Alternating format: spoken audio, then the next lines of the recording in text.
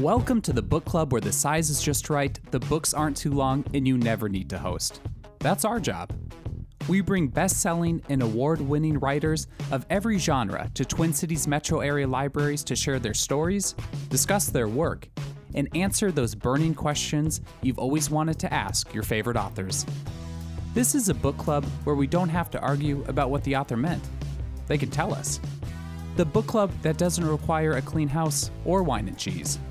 And in this book club, if you haven't read the book, it's all right. Although, we hope you'll be inspired to pick it up next time you're in the library. I'm your co-host, Slade Kemet, and you can consider the book club rewritten because this is Club Book.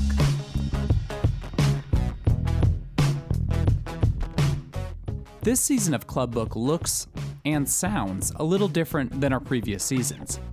Due to COVID-19, we are bringing seasons to you virtually, instead of our traditional live events hosted in libraries around the Twin Cities metro. Our format will be a little different too. Events this season will consist of facilitated author discussions by some really great guest hosts, and will also include a Q&A section with questions submitted by our virtual audience. With that, I'll turn it over to our host for this evening's event. Enjoy. Hello and welcome. My name is Angus McDonald and welcome to Club Book with Robert Kolker. I am a professor at the University of Minnesota in the Clinical Science and Psychopathology Research Program. And I've been asked to host tonight's event because my expertise is in schizophrenia and psychosis. I'm really excited that you're here to join us this evening. Before I introduce Robert Kolker more formally, allow me just a moment to tell you a bit more about the unique series that is bringing him to you. Club Book is a program of MELSA. And if that doesn't roll off your tongue, it's the Metropolitan Library Service Agency, made possible through Minnesota's Arts and Cultural Heritage Fund and coordinated by Library Strategies, which is part of the Friends of the St. Paul Public Library. And Ramsey County Library, my local library, is the co-organizer of this evening's talk, so I'm really proud of them. Thanks also go out to partnering bookseller Red Balloon Bookshop. And so without further ado, the preliminaries aside, Robert Kolker is an established and esteemed investigative reporter who has slowed down enough tonight to join us for a moment. Long known in journalism circles for his exposés in New York Magazine and Bloomberg News, Kolker became one of the nation's most read nonfiction writers almost overnight after the April 2020 publication of Hidden Valley Road, Inside the Mind of an American Family. It's now a #1 New York Times bestseller, which has got to be a great feeling. It's set around the 12-child Galvin family in post-World War II Colorado. Considered a paragon of domestic prosperity and bliss by friends and neighbors, the Galvins really struggled in their little cul-de-sac. Schizophrenia was diagnosed in 6 family members and eventually came to light as a centerpiece of this family's struggles, but only after the Galvin story had confounded medical science for many years. Oprah Winfrey recently selected Hidden Valley Road for her reimagined Oprah's Book Club, bringing Bob to a still wider audience. And the book was re-released now in paperback just this past month. After a short presentation, which Bob's about to do, we'll have time for audience Q&A. You can drop your questions into the comments thread here on Facebook, and our magical technical manager will route them to me. If you'd prefer to ask a query a bit more anonymously, you can also send a private message to Club Book here on Facebook, or send an email to clubbookmn@gmail.com, and we'll try and weave this all together into a tapestry that makes sense for everyone. And so with that, Bob, please, welcome. Thank you so much, Angus. And thank you to Club Book and to the Ramsey Library and to the bookshop, and to all of you for joining tonight. Zoom's made it possible to reach so many people and to be able to talk about this extraordinary family and to talk about the book. I'm just very grateful for this opportunity. And I'm also glad to learn more about Angus's work and the work of his colleagues. I hope we get to that as well. To kick things off, I'm happy to talk about a little bit about me, but mostly about how I came to get to know this family and tell their story, and also tell a second story almost about the condition of schizophrenia and what we understand and what we don't about that condition. So, you know, I think in case it wasn't clear beforehand, I'm not a doctor and I'm not a patient. I have no background in psychiatry. I'm a writer. I'm a narrative journalist. Even before high school, I loved writing, but I really discovered reporting and journalism in my 20s when I was a reporter for a little community weekly newspaper on the west side of Manhattan. That was my first real straight journalism job. And so while others in my generation got into journalism to cover the White House or to be a foreign correspondent, I really connected with reporting on everyday people. Every day at this little newspaper, we returned to the same people dealing with the same situations, whether they were fighting a new skyscraper or dealing with a crime problem on their street.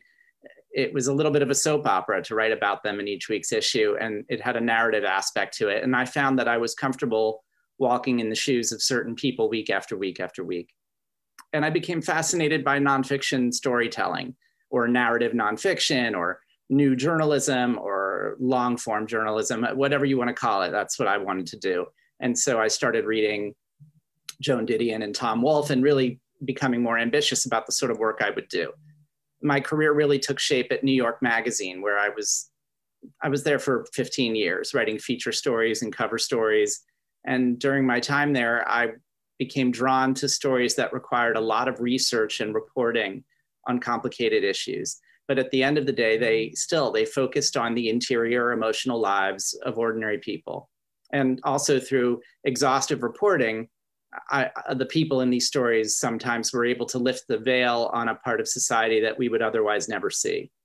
And most important of all, hopefully it would help readers and myself as a reporter recognize the universality of what's going on, the humanity in people that we never might have considered before are really quite like us. My first book, Lost Girls, was about an unsolved series of killings in Long Island, just right near New York City. It was a murder mystery, a true crime book, but it also was a social issues book about 5 of the victims and their lives and what made them vulnerable. And in the end, Lost Girls was about 5 families, about the family's strife and about their estrangements and about their bonds. And now with Hidden Valley Road, I've found a way to explore that subject of families in crisis more deeply than I'd ever dreamed I'd be able to.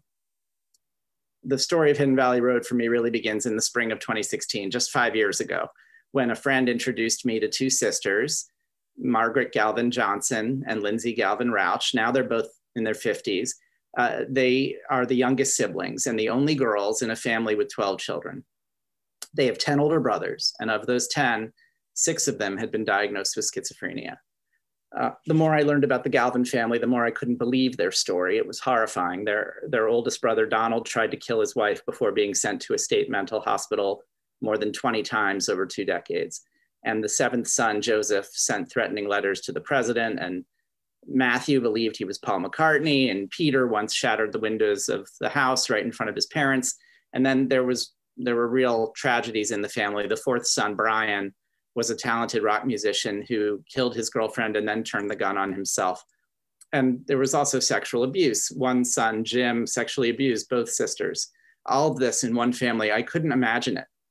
And I wondered how such a family could even pretend to stay together under such horrible circumstances. I wondered why these sisters wouldn't have run away the first chance they got, never to come back. But the sisters, when I spoke with them, showed that they still had a reservoir of hope. They actually cheered me up on the phone call. I got sad, but they were happy. They were exhilarated because they wanted to talk about how they had each found a way through their traumatic childhoods. And they told me that their family has a scientific legacy, that they were so statistically unusual that they became one of the first families to be studied by the National Institute of Mental Health as part of the search for the genetic origins of schizophrenia. And then later on, when I talked with several of the researchers who analyzed the family's genetic material, I learned, sure enough, that samples of the Galvin family's DNA have helped form the cornerstone of genetic research into schizophrenia that continues today. And some of this information about what had happened with the research, the family hadn't even known yet. By that point, I was hard at work reconstructing their life story and tracing their genetic legacy. The two sisters wanted their family's story told as a work of independent journalism, and they believed that every member of the family, sick and well, would participate. But at first, I was really skeptical about this. I'm a reporter, and I know about, the HIPAA laws, the medical privacy laws, and no one has to be told how sensitive a subject mental illness can be, how those of us who have it in our lives often find it too painful to discuss with other people. Even more than autism or bipolar disorder or depression or Alzheimer's, schizophrenia is something that people have difficulty really looking at directly still or discussing explicitly. But this family was ready. Every single surviving Galvin family member was interviewed for this book. And as they opened up and as I learned their stories, I was intimidated by the storytelling challenge, but I was also exhilarated because I can think of many wonderful and moving first-person personal memoirs about mental illness. And I can think of many great books about the science of mental illness. But to my knowledge, Hidden Valley Road is unique because I can't think of another nonfiction book that is a 360-degree, full-scale narrative representing every single family member's point of view, sick and well, in a family. I structured the book as a family saga, like any other, like fiction or nonfiction, like East of Eden or like The Corrections. That was my sort of what I was after. I start with the parents, the older generation, Don and Mimi Galvin, marrying during World War II, moving to Colorado and raising their family. It wasn't lost to me that the dozen children in the Galvin family perfectly spanned the baby boom. Donald was born in 1945 and Lindsay in 1965. Their century was the American century, filled with optimism, at least in those early years. And then you start to see some warning signs that something is amiss, but the parents have no preparation for what happens next. The kids first start to have their psychotic breaks in the late 60s, and then years later, the decisions the Galvin parents made when all is well and all is not so well become reevaluated by the children later on. Sort of a two-part book, the older generation in part one and the younger generation in part two. One of the biggest challenges, though, of a book like that is for this family in particular, is to portray mental illness accurately, perhaps in a way that hadn't been tried in nonfiction before. I believe our popular culture has a way of kind of othering the mentally ill in both low and high ways. Sometimes the mentally ill people in books and movies are monsters, and sometimes they're vulnerable, precious, helpless souls who have a special insight that the rest of us lack access to. And I don't think anyone, perhaps even on this Zoom, who has mental illness in their family can look at their time interacting with their loved ones and come away thinking that most of them, or even any of them, check off either of those boxes. They aren't monsters. They aren't secret mystics. They're people. And I wanted to write about them as people. And that was really job one for me. I had many poignant visits with the surviving mentally ill sons. Donald has an air of peace about him as he talks about his family in fanciful terms. He claims to be descended from an octopus. Matt is grouchy and irascible, but also very lovable and very grateful for all the help he receives. And Peter is a natural performer. He plays the recorder for everyone who comes to visit and talks about his family with them. Spending time with them helped me understand that mental illness, and schizophrenia in particular, is not a cookie cutter condition. Even people in the same family manifest it differently. So in discussing their illnesses, I kind of over decades, weave in a sort of shadow history of the evolving science of mental illness through the 20th century. And this is not always a pretty story. It's about barbaric treatments like lobotomy and researchers working in silos and not listening to one another, and about different theories of the illness clashing, and about progress being very slow and often polluted by groupthink. In Hidden Valley Road, I cover a lot of ground, from early cases studied by Freud and Jung to the period in the 1950s when therapists started blaming mothers for mental illness, and then the anti-psychiatry movement of the 60s and 70s, and then the focus on genetics today. And finally, there's some actual encouraging potential breakthroughs in research that I point to at the end, some hope that we can finish the story on, conducted by researchers whose work began decades ago studying the Galvin family. The science story is really meant to work in service of the story of the family. So if you're reading the book for the science, the stakes are higher because hopefully you care about the family and what happens to them. And if you're reading the story for the family story, you start to care about the science more, hopefully, because again, the stakes have been set for you. This is modeled after some of my favorite narrative nonfiction books out there that help people understand things that they ordinarily wouldn't understand because there's a compelling story running at the bottom of it. And in order to tell this story, I also write about the children who did not become mentally ill, because they really were as affected as their brothers in many ways. They sometimes felt as if they were carrying an unstable element inside themselves. They wondered how long would it be before it got them too. And they each searched for ways to cope, and we learn about them all. And through it all, the two sisters, I think, Lindsay and Margaret, are sort of our mainstays. We know we can come back to them. So that helps you manage all the various people and personalities in the book. By holding on to Lindsay and Margaret, and also I think their mother, Mimi, we have that center to guide and sustain us. And we learn about their relationship to one another and their very different ways of processing everything that happened. They need one another, but they clash too. And through it all, the reader is given several very different ways of looking at the same family. The stakes here are, of course, about more than just one family. Schizophrenia, and I hope we'll talk about this, Angus and I, it affects about 1 in 100 people, or more than 3 million people in America and 82 million people worldwide. And by one measure, those diagnosed take up 1/3 of all the psychiatric hospital beds in the United States. And the suicide rate is alarmingly high. The death from COVID-19 among people with schizophrenia is alarmingly high. And over all these years, the truth about what it is has remained locked away inside the people with the condition.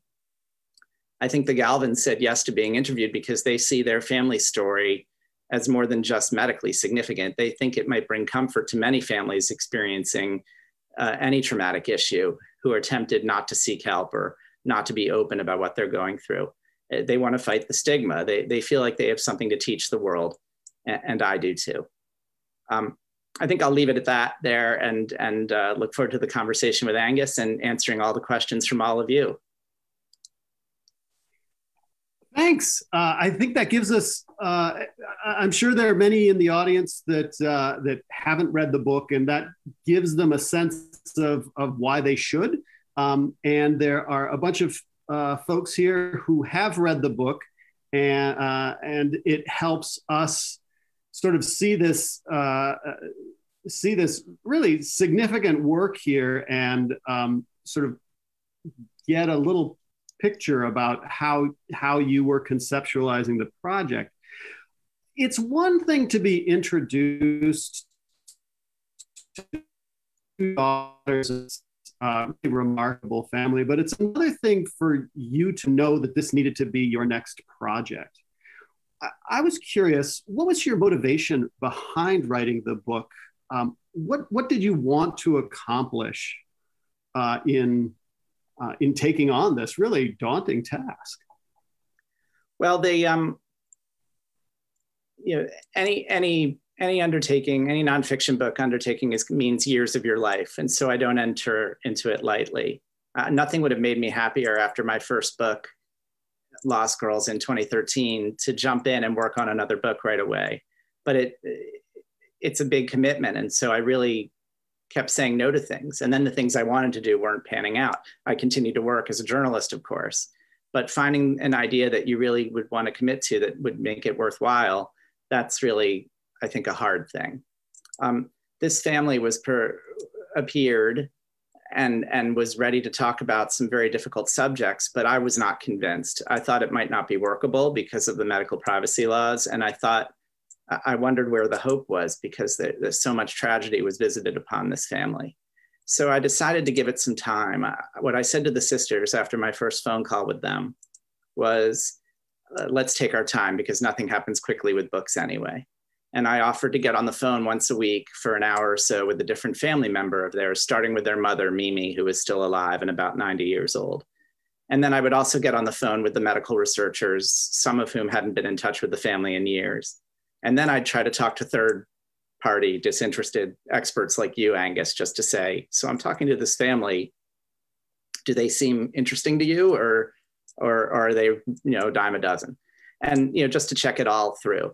And I told the sisters that at the end of 10 or 11 or 12 weeks, we'd all know one way or another just how doable this is. And it might be very obvious to us that it can't happen. And if that's the case, I would just, if I had taped any of the interviews, I would hand the tapes to the sisters, and that would be my good deed for the year. And they could perhaps work on a memoir or some other project.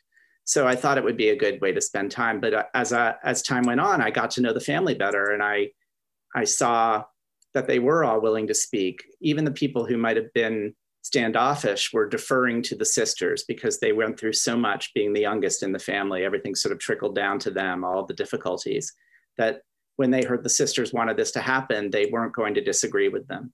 And then Mimi, the mother, when I met her in person finally, about 6 months after that call, she was wonderful. She was apparently not interested in a book until recently, but the new scientific information about the family had kind of perked her up and vindicated her, because for so long the medical establishment was blaming mothers for mental illness, and here she had something new, like a new way of thinking about what happened.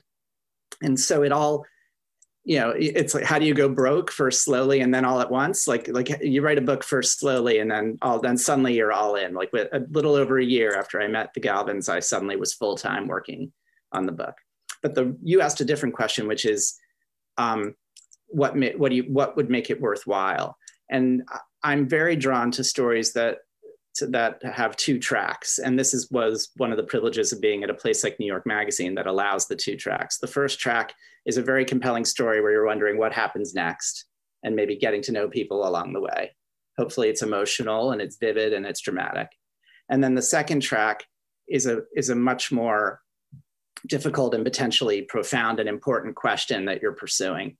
Maybe it's sociological, or maybe it's scientific. In this case, it's the mystery of schizophrenia and how it, what causes it and who inherits it.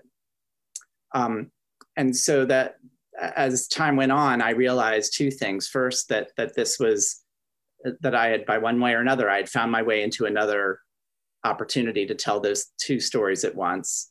And then the second thing was that it wasn't a mistake that I'd been matched up with a family that it was going through such difficulties. I had written a book about 5 families going through really huge difficulties. I'd written about families a lot for New York Magazine, about people going through not just crime stories, but adoption stories and medical stories about things facing families. And so suddenly I looking in hindsight, I realized maybe I wasn't such a generalist after all. Maybe I wasn't just a narrative nonfiction writer. Maybe this is what I do. I write about people like the Galvins. And so I was ready. There is a saying that we have in clinical psychiatry and in clinical psychology and psychiatry, which is that a person doesn't get a mental illness, a family gets a mental illness, because the impacts of these struggles really reverberate in so many directions. And I think that you've training in this other domain, you struck upon precisely the skill set that's needed to really dig into that adage. I think you've said a lot about what was my second question, which is this dance that you you choreograph for us between what's going on in this larger scientific establishment, which is has elements of other kinds of science that's going on. We've got experiments, we've got, large machines that go bing and so on and so forth. But we also have this kind of tick-tock in the back of our head, which is there's a lot of suffering going on here. We need to understand more. We need to do better to begin to address it. That story on the one hand, and the Galvin sisters trajectory and their whole family's trajectory at the other point. Well, you've got a huge literature in schizophrenia. You're coming into it cold, and I got to give you credit. You really hit a lot of the high points. A lot of the rock stars are in there. You take complicated ideas and string them into compelling language. What was the hardest part of pulling this together, and what were some of the difficult choices that you had to make? Well, there are sections in this book that get very, very sciencey about twin studies, and then about genetics, about the Human Genome Project, and then finally, when the family's genome is sequenced, there is a variant that's found, and I didn't. At the beginning, wasn't even sure what the word variant meant, so I was relying on experts all the way through to sort of guide me, and not just one expert. And so one thing that makes any journalist look good is when they talk to people way smarter than them and they guide them through and help them with stuff like that. But the book for me was a really, really great mix of stuff that demanded a skill set that I really had spent decades on, which is the writing about people in emotional difficulties going through tragedy. And that part was going to be hard, I know, but it was something I was familiar with. And then the other part was going to be writing about the story of the science of severe mental illness, of schizophrenia. And that I was coming into cold. And that was scary, but also exciting, because one of the great things about being a reporter is you get to learn new things and share your enthusiasm about them with readers. So I had a lot of detours or red herrings. I thought, well, I'll go online, and some MIT, I think, has free neurobiology courses. I'll listen on audio or on video on YouTube. I'll do some listening, and I'll hit the books, and I'll go back to school, and it'll be like getting a master's degree in neuroscience. And that's what I'll do. And that didn't last well at all. I didn't dial into that at all. I didn't have the background for it. It was all jargon to me, and I couldn't connect with it. So instead, I started pulling from everywhere and started to look at it as a narrative, as a historical narrative, as a history of science project, but not just the history of science, a conceptual history of science. So you have groups of people who believe that it's genetic, but they can't prove it. And then groups of people who prefer, lobotomy or sort of experimenting on the mentally ill, like they're lab rats. And then another group of people, the psychotherapists, who say, don't experiment on them. They're human beings. Let's champion their humanity. Let's try to cure them. But then those same people are blaming mom and dad. They're both right and wrong at the same time. Those concepts all colliding with one another started to get to me, and I started to realize that the big picture argument that was happening about this illness and perhaps other illnesses was the same argument, just modulated for different generations. It was a nature-nurture argument. So, Freud believes, very, very reductively, Freud believes it's nurture, and Jung believes it's nature. And then a generation later, the psychoanalysts believe it's nurture, and the geneticists believe it's nature. And then many decades after that, the anti-psychiatry people believe that it's nurture, and the geneticists or the National Institute of Mental Health researchers I write about think it's nature. And then it just keeps going in different ways until finally the genome is sequenced and schizophrenia is proven to be genetic. And yet there's still a nurture component, an environmental component through epigenetics, through genes, the idea of genes being activated by something in the environment. It just, the beat goes on and on and on. And so I was able to sort of rely on that. But even that, as I say it out loud, it starts to sound a little chewy, a little like, wow, do I really want to read a book about that? So I kind of made a rule, mostly in revising the book, which is that this book couldn't be chapters about the family interspersed with cool stuff about mental illness in between. Everything that happens in the mental illness chapters has to have a bearing on what's happening to the Galvin family. I made it a rule. I didn't want a chapter to start, here's something cool that I found out about schizophrenia while reporting this book. I wanted everything to be about something that raised the stakes for the family. So it both gives you a little bit of a breather from this very emotionally tough story about a family going through terrible things, but at the same time, it gives you context and helps you understand it. And I have lots of models for this. They're great. Some of the best nonfiction books do this. I think about like books by Michael Lewis, like a book like Moneyball, where I'm not a big baseball fan. I apologize to my friend Darren from Minnesota, who may be in on the Zoom tonight. He's a huge Twins fan and was since college, but it's not my thing.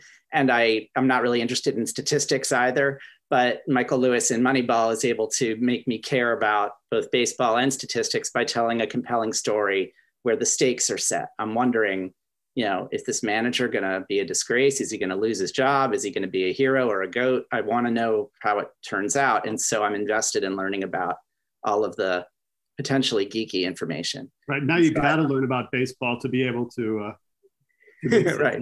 Right. Yeah. So that's my, and there are lots of terrific books like that I was hoping to make this book modeled after. And the other thing you did that I was very appreciative of is you drew out the humanity of the scientists themselves. Mm-hmm. You made them characters as well. So these were not disembodied ideas that were floating out there. They were solutions that were being suggested, were being tested, were sometimes failing, were sometimes providing new insights and ways forward. Believe me, if you were just focusing on the failures, you could have had many more characters from the scientific side. And I had to be very careful there because these two teams of researchers who studied the family, they just happen to be the ones who studied this family. It's not like, and they come up with very interesting, enlightening stuff, but they don't cure schizophrenia. And there are hundreds of researchers, I'm sure colleagues of yours at University of Minnesota, but anywhere, like around the world, who are doing work like these people. So I didn't want to oversell the situation and say that they had found the Rosetta Stone and that nobody else had it. But at the same time, humanizing them helps you understand just how science is so often not a straight line, right? It's not like one day there's polio and then you get to work and then a few years later, we did it. We conquered polio, on to the next thing. You have people who are, more often than not, it's different people, different schools of thought arguing with one another, or pharmaceutical companies being enchanted by one approach and then going off and being more excited about a different approach. It's more like this. It's less like this. Yeah, absolutely. And yet it's not fully cyclical. It's not just that nurture nature is going back and forth and it's in a barber pole of there's an increase. Each generation is really moving the ball forward. A complex illness that is, we constantly are sort of finding new ways to conceptualize what started as a very simple question.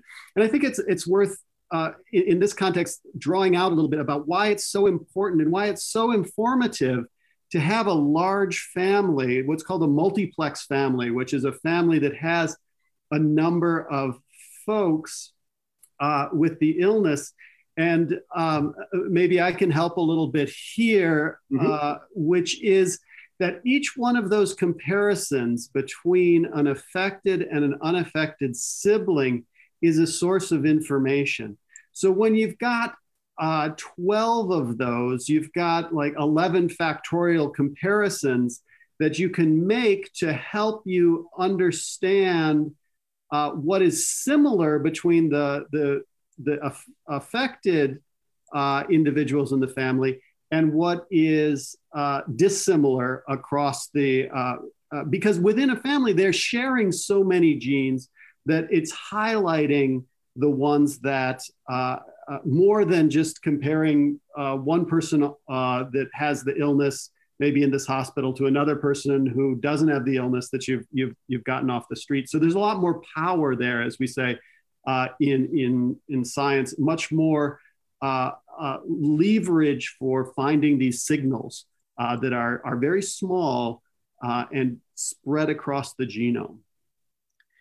Yes, and with these multiplex families, the theory changes over time too. In the beginning, the thought is, well, if we can search their genes, clearly the sick kids in a multiplex family will have a different genetic problem that's unique to them, and the well kids won't have that problem. And then years later, it becomes slightly different. It becomes the whole family might have, almost everybody in the family might have the same variant, the same mutation, the same genetic quirk that's going on. And then some of that will be, but what you're inheriting is a vulnerability, because you come up with the idea of schizophrenia as a vulnerability you inherit, not destiny necessarily.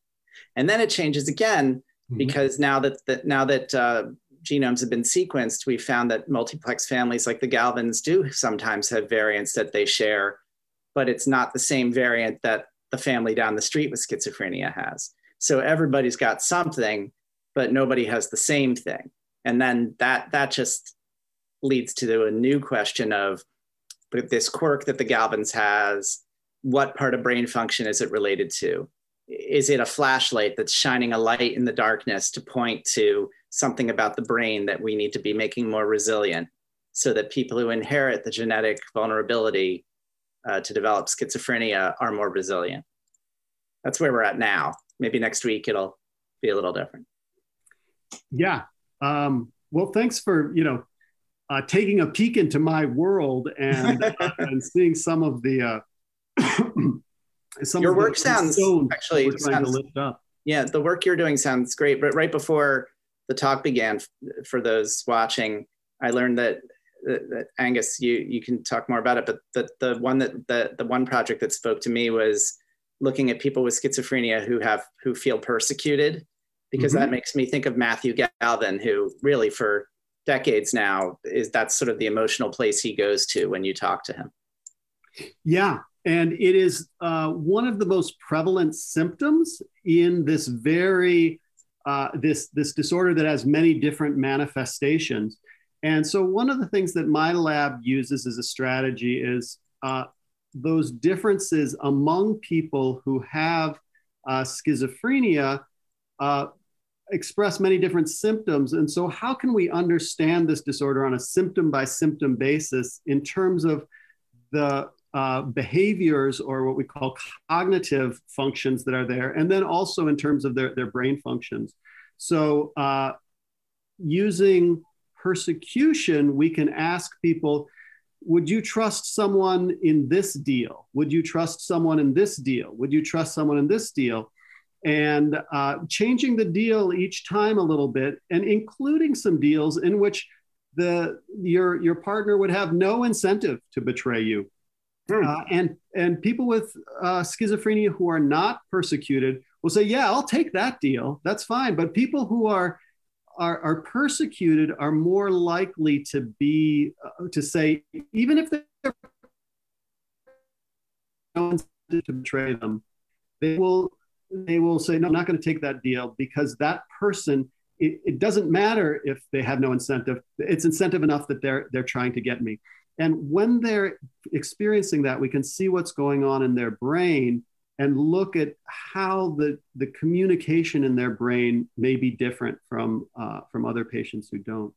So that's one of the levers that we're using. Yeah, the delight of working on this book is I signed on to get notifications from every place that was blasting out information about the latest studies about mental health and mental illness. And of course, it really is like a 1,000 points of light out there. Everybody's sort of working on something really, really tantalizing and very promising. And it's always it's just great to see day after day new information surface. Yeah, 1,000 points of light. One of the struggles, of course, is to find the constellations. So that's what we get to do. One of the concerns that follows me around as a schizophrenia researcher involves the stigma of mental illness or a prejudice against people who are mentally ill. And this is a complicated aspect of Hidden Valley Road because some of the worst trauma is perpetrated by people with schizophrenia in the book. So I'm curious about how you struggled with that challenge of how to present the human beings that were both suffering from the illness and were part of the family that was so affected.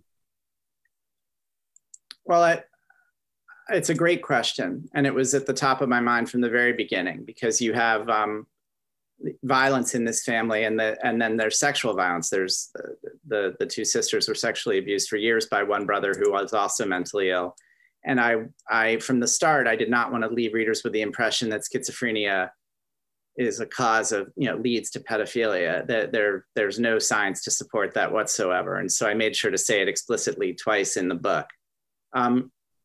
What we, and then of course, more globally beyond this book, we know that severely mentally ill people are 10 times more likely to be the victims of a violent crime than to be the perpetrator of a violent crime. Right. We know that our culture looks at them as like it's a monster movie. And so we automatically fear for our safety, but the numbers don't bear it out. And then when something like, say, Boulder happens, people look to mental illness as a cause, but I think the more accurate thing would be to talk about untreated mental illness.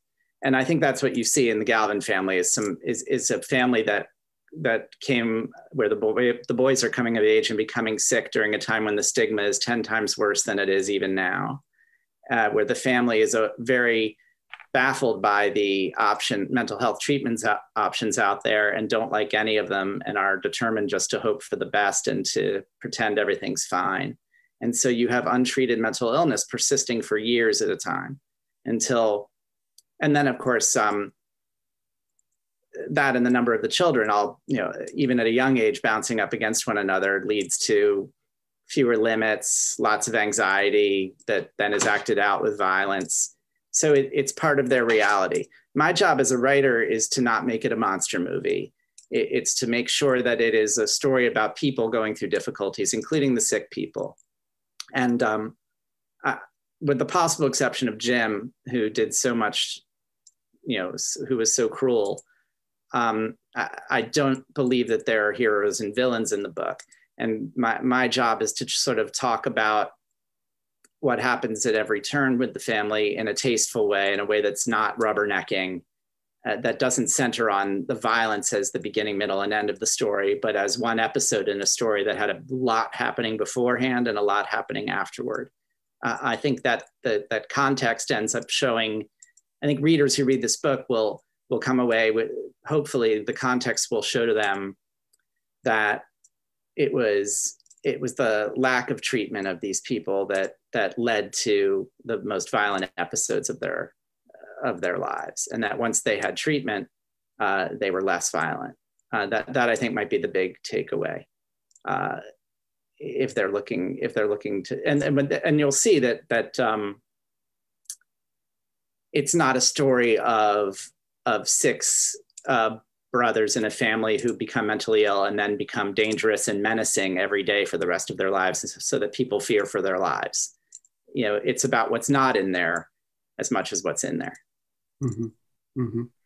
And let me just add here that treatment, God, we all wish that it had a higher success rate than it does. It is certainly, I'm sure you don't mean to portray it as the be all and end all either, right? There are a number of questions that are coming in here. A lot of people care a lot about this work. Do you still have a relationship with any of the Galvin siblings now that the book project is behind you? And how has the success of the book impacted their lives and perhaps that relationship? I am still in touch with them, mostly with Lindsay, because she's sort of stepped up her advocacy efforts, to raise awareness about severe mental illness and to be some support to family members with people who are mentally ill. So she's out there, and so we cross paths a lot on Zooms, and we're on the phone a lot. And then Margaret, I was just in touch with this week. She lives in Boulder, and so she had some connection to one of the victims in the shooting. She's sort of looked at the book as a way for her to start a whole new chapter of her life as well. She's an artist, and her art specifically deals with processing trauma. And so she has a lot to teach others. And so people are coming to her for inspiration, which she's really excited about. The big issue with COVID is I couldn't see anybody face to face after the book came out. The last time I've seen them in person might be 2019. And so I'm looking forward to September when there's going to be something happening in Colorado. And by then I'm sure I hope I'll be able to go out there and see people face to face. So the release ended up being sort of like how it began, which is trickling down to a phone call. Exactly. Yeah, we're back to the phone now. It's true. Full circle. Excellent. When another question that I've got a few great ones, so I'm sorry if your question is left out here. What was the most surprising part of the research that you did for this book? Is there a moment that sort of strikes you? Well, I knew that my eyes would be open to canards that are out there that you kind of grow up thinking and then you end up being wrong. Like I knew going in that schizophrenia was not split personalities. It was not multiple personalities, that was a canard. That was something that just some people thought that just happened not to be true. But then there were other addressing that. Yeah. Right. But then there were other things that I thought were true that aren't true. That we all in our lifetimes, mental illness has been thought of popularly as about brain chemistry and about finding the right pharmaceutical drug that could be of assistance to you. And so it seems like we're living in an age of miracles with new innovations all the time in terms of pharmaceutical treatments for different mental illnesses. But with schizophrenia, they're stuck in the 60s, stuck in the 50s and 60s with some of the same drugs. Maybe they're prescribed with more nuance now, and maybe with much more family support and hopefully early intervention. But there's been no pharmaceutical new class of drugs for schizophrenia, and that was shocking to me because I thought that would be the good news, but it turns out that that's the bad news. And then the other one, of course, the other big surprise is that everyone kept saying to me, schizophrenia is not an illness, it's a syndrome. But I got a more of a depth of understanding of what that really means. It's a word. Schizophrenia is a word. It's a classification that diagnosticians use to group together various symptoms in order to help them come up with treatment options. And it's also useful for researchers also. It is not a disease the way that colon cancer is a disease or COVID-19 is a disease. You can't look at it in the microscope and say, yep, there it is.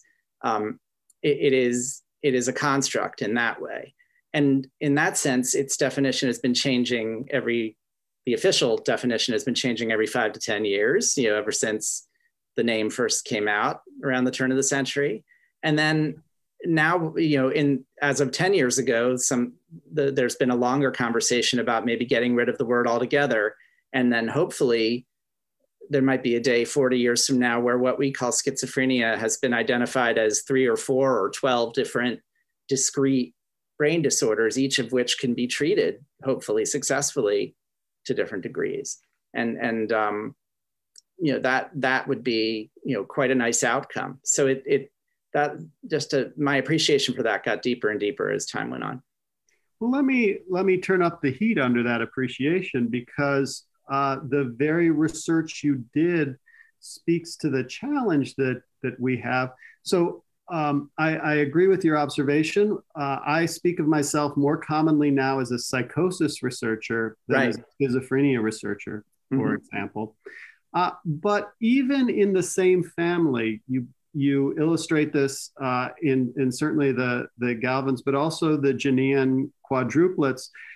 There are different manifestations, and each individual has a very different set of symptoms that is almost as, if not entirely as if you'd just taken found another patient who was unrelated in the next room in the hospital, which that the genetic predisposition is highly similar. Well, in the case of the Genean quadruplets, which you describe in the book, and are very much need to be in our minds as schizophrenia researchers, they even though they had the identical genetic makeup, this is the quadruplets, not the brothers who had shared 50% of their genes.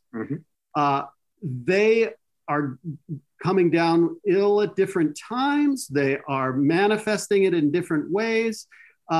So at that point, you're just like,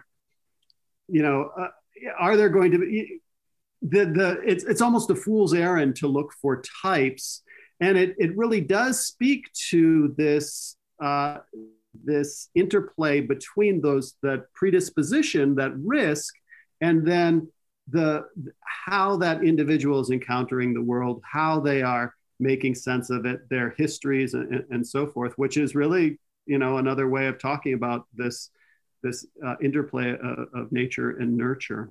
Exactly. You get I couldn't have said it better. You get this situation where, and you see it with other illnesses too, where you might have the same genetic quirk that your brother or sister does, but your illness is slightly different because it's the gene isn't destiny, it's a catalyst, and it's interacting with something in your environment. That might be an overly simple way of explaining that, but there's no genetic mutation out there that says 2 weeks after your 22nd birthday, you're going to have your first psychotic break. It's not, the genes aren't a recipe, or they aren't destiny. Yeah. What they are is that it's creating a vulnerability in your brain, and your brain from even before you're born is interacting with the environment. Whether your mother's drinking alcohol when you're in utero, or, whether you live in a crowded, chaotic city at the age of 2 or on a farm, everything changes you and interacts with your genes as you get older. And even in a family, it becomes slightly different. Even with the Geneans, who were identical quadruplets, their illnesses were different. And I appreciated that, talking to learning about the Galvins, about the six Galvins, because things weren't cookie cutter like with them. One was catatonic, and one was paranoid, and one was delusional, and one had actual visual hallucinations. Another one was sort of manic and self-medicated. It just kept, everybody was a little bit different. And yet they all share, I could see why you'd call that all schizophrenia, because they all at a certain point are sort of strangers to their own thoughts and feelings and emotions. And it is all happening either in adolescence or to the end of adolescence. So I understand why diagnosticians would group them all together too. It just is going to take more research to figure out what's happening with each of them. We have some special guests in the audience tonight. Hopefully all of you recognize your own specialness, but in particular, there are a number of Galvins who have joined us in the live stream. And I love that Lindsay Galvin is continuing her advocacy even at this moment, and pointed out that the average for getting help for those who suffer is 11 years. And so that's a real failure of implementation and of public health in the United States. And Ms. Galvin, thanks so much for bringing that. Hi, Lindsay. Sorry. Yeah, go ahead and wave. You're on Facebook, I'm on Zoom. How's it work? I don't know. I'll just say hi. Cool. So we're getting near a time when we'll have to step away here.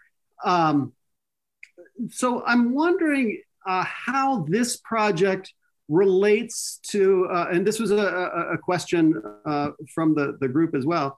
How does this project relate to the next project that you're looking for? How is it in?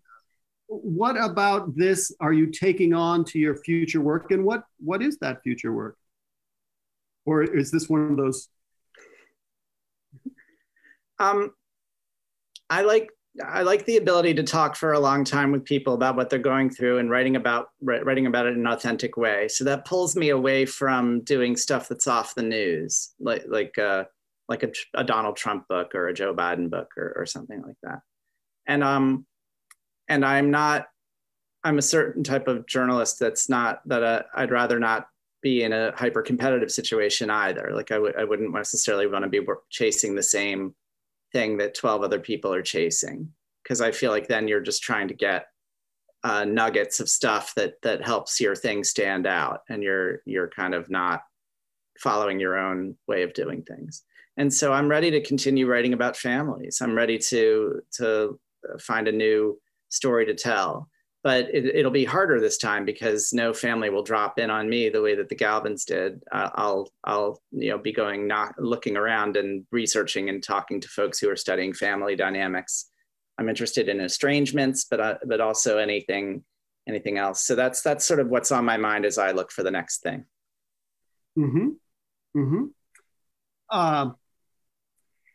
And then maybe you could say a little bit about how this has impacted your life. You've got, it was picked as Oprah's book club pick. How did you learn of that honor? What happens to an author when these kinds of things start coming your way? #1 New York Times bestseller. That's got to be tough. Yeah, it's stunning. And each one of these has been stunning. And a little bit after each one, it's been kind of hard to look in the mirror because I don't think of myself as a Oprah's Book Club #1 bestselling writer. So I'm still integrating the experience, but I'm smiling because Oprah Winfrey called me out of the blue. And it wasn't even on my radar because so many of the books she chooses are fiction. It's not like, I don't think nonfiction writers even dream at night that Oprah would pick it for a book club. So I was just over the moon about it. And she really rescued the book, to give her credit, because publishing a book last year was like an impossible thing to do, finding a readership in that moment when so much else was going on. And really the only books that were really hitting were ones about pandemics or about politics and Trump or about racial justice, obviously. And so for her to select this book really saved it. It really helped it find an audience. And I'm really glad for that, because the other component of this, beyond the sales and such, and beyond the honor it's been for me to meet and get to know the Galvins, is the email I've gotten from lots of other people, people with families with mental illness, people who found something emotional to relate to in the book. And that part has just been just overwhelming. That email still keeps coming, and it's just great, really great. So I think that can help it change me too a little bit, make me see the value in this kind of work. Yeah, absolutely. And it's something that I want to thank you for too. In my work, it is one of the risks is to think about, the scientific perspective, think about how we're going to quantify something, how we're going to measure something. A lot of my students sort of about the reliability of that measure.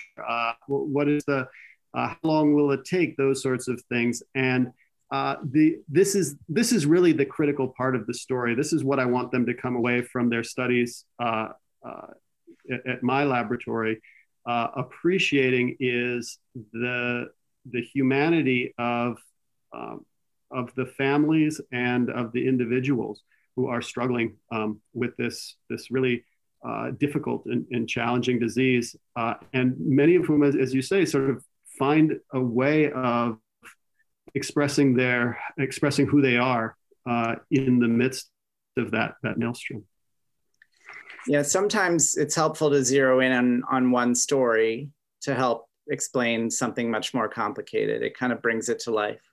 And then other times there are wonderful books that tell 30 anecdotes and spin them together in a powerful way. But this family, I felt like it had it all. There's so much was happening, and so many examples of processing trauma and coming out the other side. So many models that people could look to, even if you're not reading it for the schizophrenia, just reading about how different people make it through some of the worst things in life. Well, Bob, I want to thank you for finding a way to shoehorn us in. You're cooking on all burners, and yet you've found a time to step back from the stove to tell us a little bit about some of the insights you've come across. And with that, thank you very much. I'm Angus MacDonald. Have a great night, everybody, and we'll see you next time. Thanks, everyone. Thanks, Melsa, and thanks, Angus. This has been wonderful. Thanks, Bob. Bye-bye. That wraps up our Ramsey County Library event with Robert Kolker. Make sure to catch our next Club Book event with Therese Ann Fowler. Therese Ann Fowler is best known for historical fiction favorites Z, a novel of Zelda Fitzgerald, and A Well-Behaved Woman. Her latest novel, the instant New York Times bestseller, A Good Neighborhood, explores what it means to be neighborly in today's polarized climate. Visit us online at clubbook.org for details on past and present seasons, sign up for our e-newsletter, check out our calendar, and so much more. Stay up to date with all of our events at our Club Book Facebook page. If you're on Twitter, find us using the handle ClubBookMN. And if you enjoy these free Club Book events and podcasts, remember to share them with your friends. They just may too. Thanks again to all those who make Club Book possible, including Melsa, Library Strategies, and Minnesota's Arts and Cultural Heritage Fund. Our sponsors include MinnPost and Red Balloon Bookshop, where you can purchase all the books featured in Club Book. Finally, a very special thank you to all the libraries hosting events this season. That's it for Club Book, the coolest club in town. We'll see you at the library.